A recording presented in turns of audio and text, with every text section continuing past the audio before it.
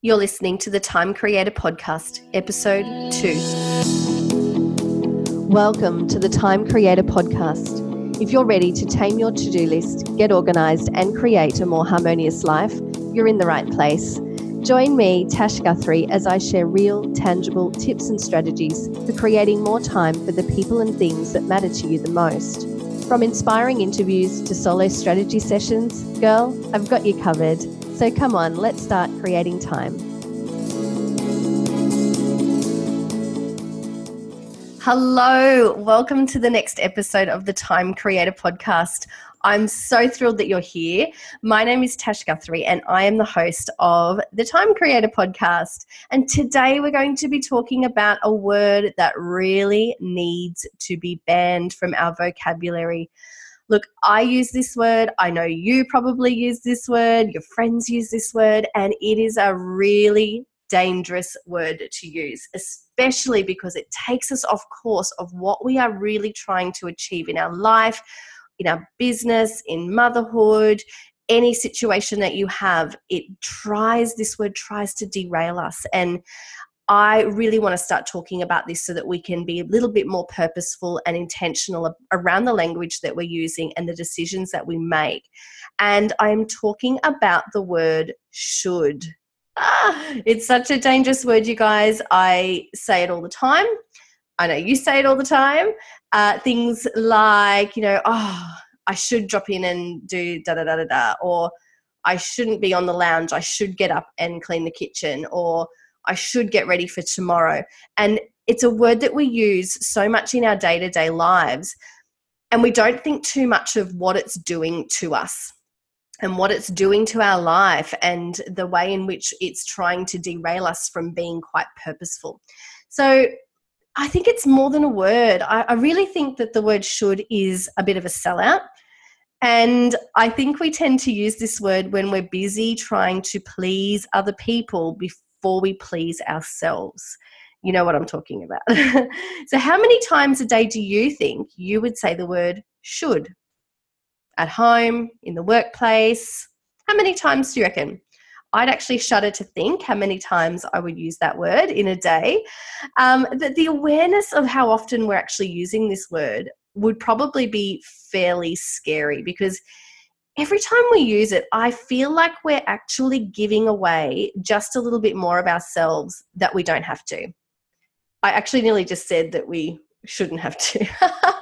But look, when we're expressing what we're about to do or what we're about to embark upon using the word should, we're really expressing that we're about to do something that we don't particularly want to do or feel the need to do at that moment.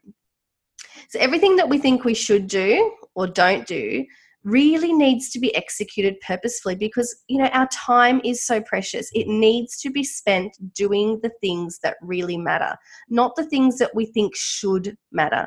So either you need to do it, you want to do it, or you don't need to do it, but we never should feel like we have to do it, to do something.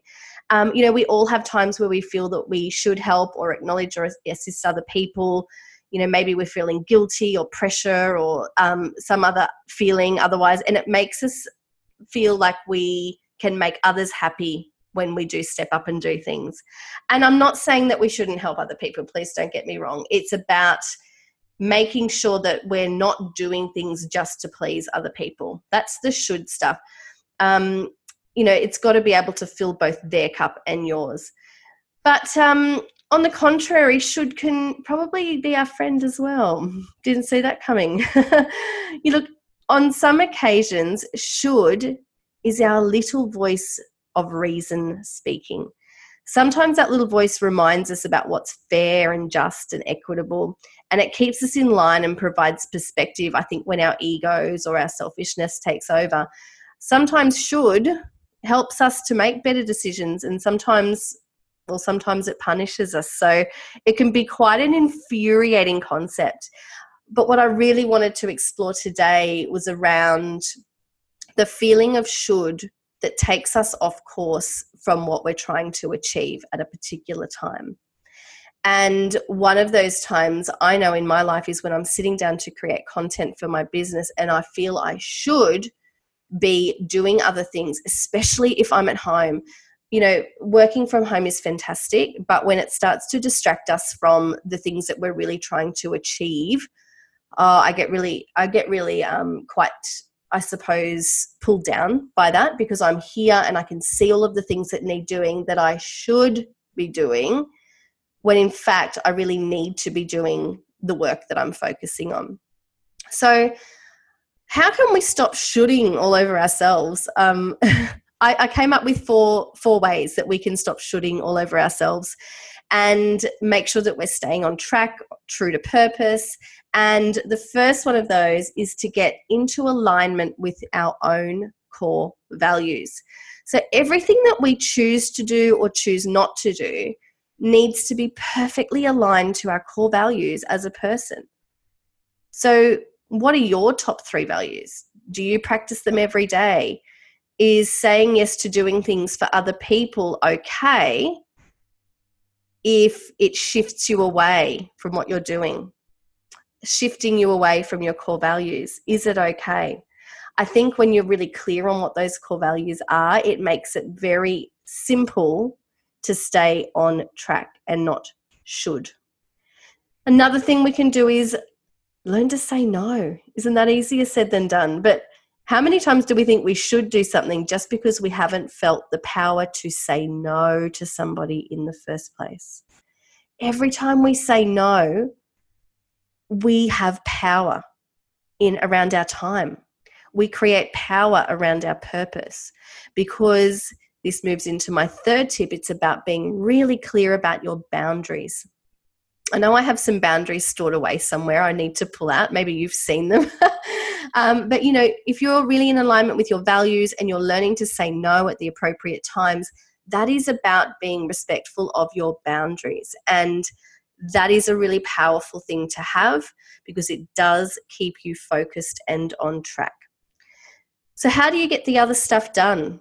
The should stuff done? I think we need to, and this is my last tip, delegate where possible. Perhaps the task that you feel that you should be doing right now could actually be better executed by someone else. Have you thought of that? Have you thought, I should get the groceries this afternoon? Maybe you could click and collect those groceries. Maybe you could have them delivered to your home. Maybe if you are somebody like my mum who irons everything, I should iron that shirt before tomorrow. Well, maybe there is someone that you can outsource that ironing to, so that you can stay really focused on the tasks that matter to you, or the quality time with your family that really matters to you. This is about leveraging your time. And, there's always somebody else in your life that you either know or you can find who actually has core values aligned to the tasks that you don't want to actually do. We have to find those people. We have to make sure that we're accepting support and seeking support as much as we can. So going forward, if you are doing something that you need to be doing and you have a little should fly into your brain, I want you to stop, squash it, and have a think about what is the most important use of your time right now, and go with that. Because often, if we feel we should be doing something, maybe we shouldn't be doing something. So I've talked in a bit of riddle today. I hope it's been helpful. Be really clear, be really purposeful on how many times you're using that word should every single day, and create some really healthy new habits for yourself. Thanks for tuning in, guys, and I look forward to chatting to you soon.